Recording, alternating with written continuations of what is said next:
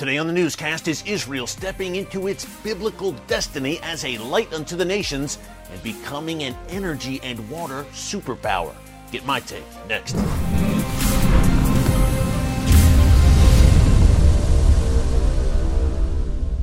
Hey folks, Eric Stakelbeck here. Welcome to the Watchman Newscast. We start today with some breaking news out of Russia. A signing ceremony was held today, attended by Vladimir Putin, announcing the formal annexation of those 4 provinces in eastern Ukraine. I'm talking about Luhansk, Kherson, Donetsk, and Zaporizhzhia. I hope I'm pronouncing that last one right. Nevertheless, all 4 are now considered, by Russia at least, to be a part of Mother Russia. This is now Russian territory in Vladimir Putin's view. And again, he announced it today. There was a signing ceremony. He also made some very noteworthy comments, folks. He once again bemoaned the fall of the Soviet Union, which Putin has done in the past as well. He once called the fall of the Soviet Union the greatest geopolitical catastrophe of the 20th century. So it tells you where this ex-KGB man is coming from.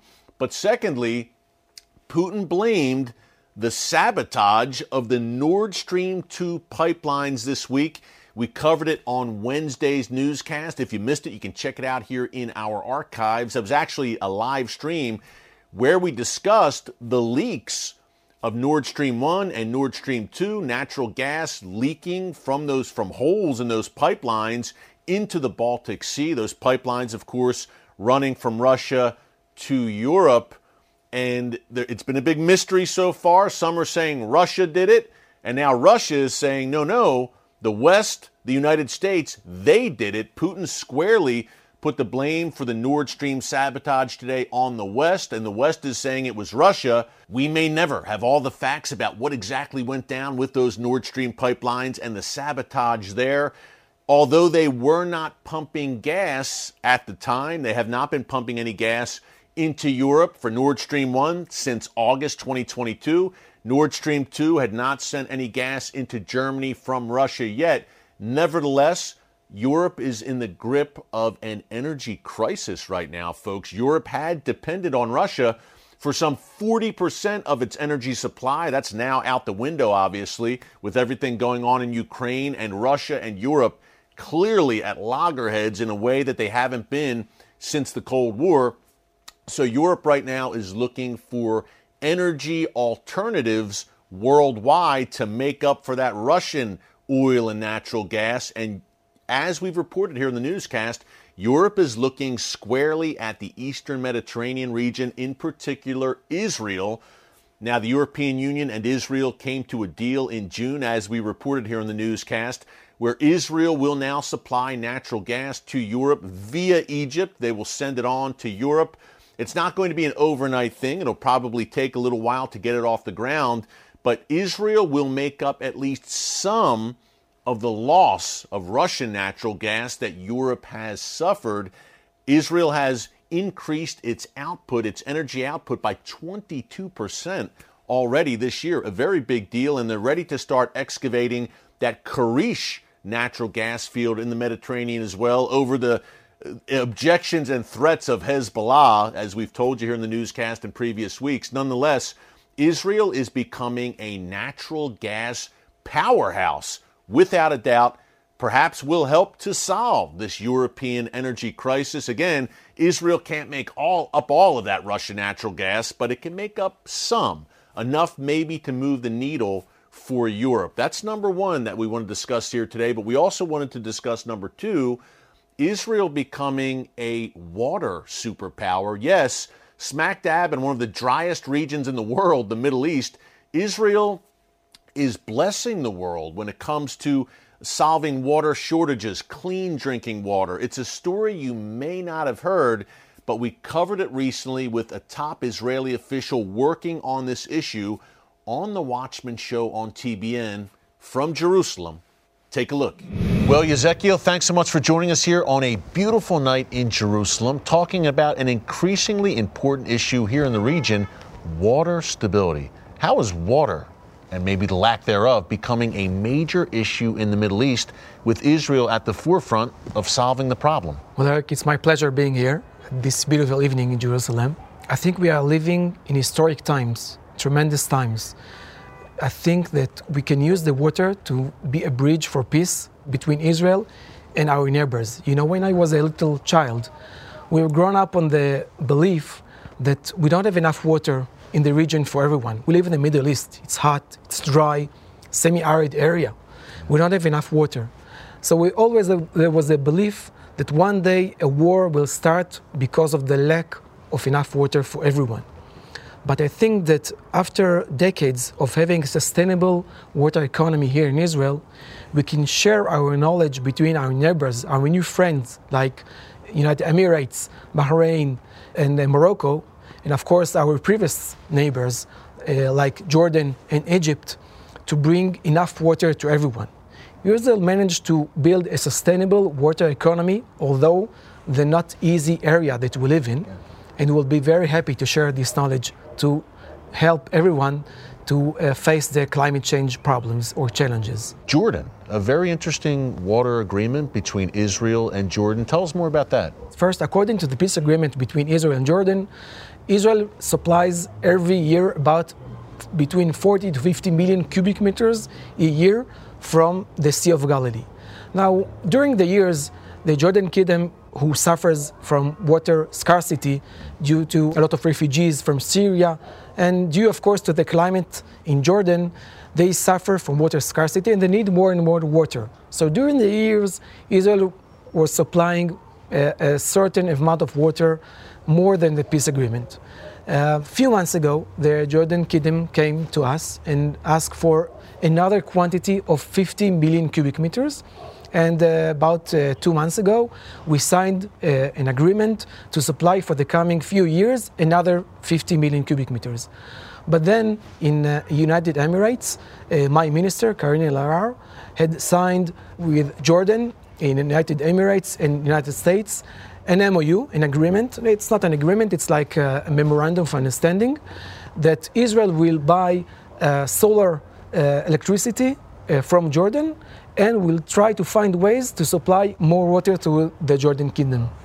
It's amazing to see Israel, I would use the word blessing these other nations, its Arab neighbors, and Jordan is one, obviously, but the Abraham Accords nations, obviously exciting what's happening there. Talk about some of the water cooperation between Israel, the UAE, Bahrain, Morocco, as you mentioned, and other Abraham Accords nations. About a year ago, I myself went to Morocco and signed the agreement in the water issues between Israel and Morocco. It was very exciting for me. It was the first flight from Israel to Morocco. It was, for myself, it's exciting, something to tell to the children and grandchildren, of course.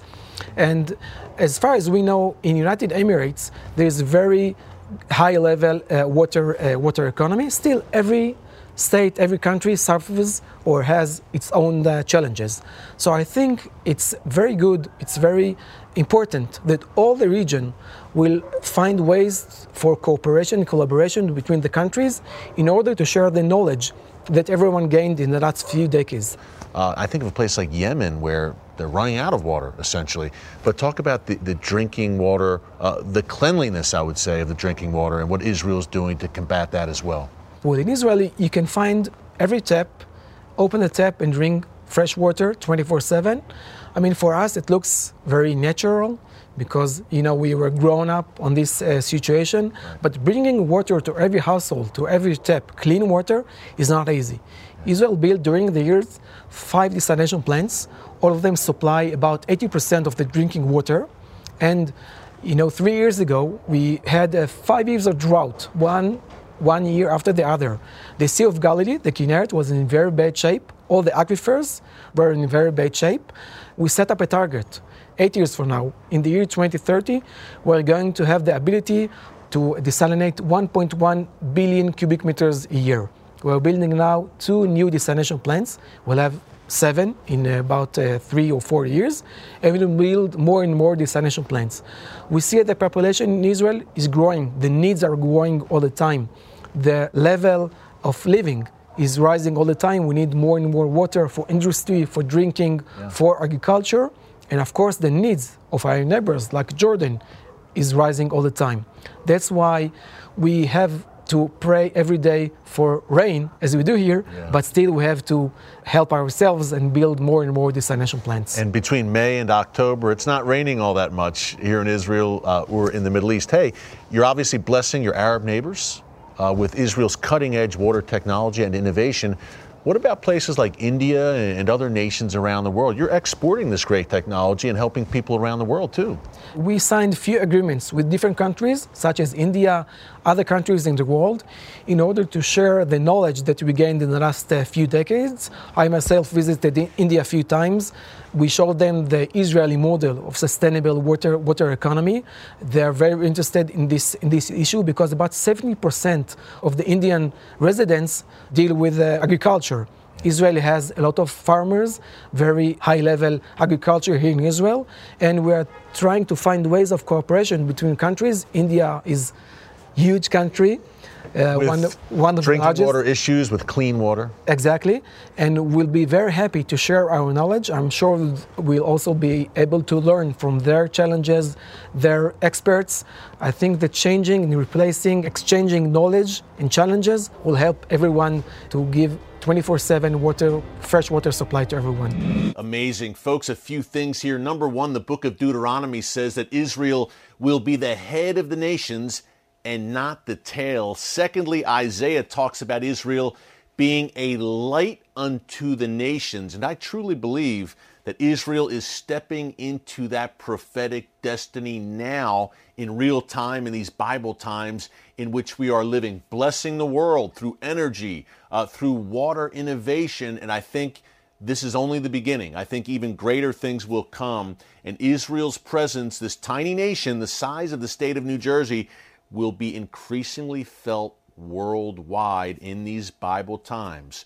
Hey, one last thought before we go. If you like that clip from Jerusalem and you want to see more like it, be sure to tune in to the Watchman TV show on TBN every Thursday night at 10 p.m. Eastern Time and Fridays at 6:30 p.m. Eastern Time. If you like the newscast here on YouTube, you will love our 30-minute weekly show filmed on the ground most of the time in Israel and points beyond in the Middle East. So check that out. Also, if you want to become a Watchman News Channel premium member, which means you'll get the exclusive first look at every new episode of The Watchman Show before it hits the air on TBN, just go to our homepage here on the channel and click join. It's a good offer, and hey, you help to keep us on the air and keep us going here at the Watchman Newscast, which we really appreciate. Thanks so much for joining us here today. Until next time, God bless you. And remember, never hold your peace.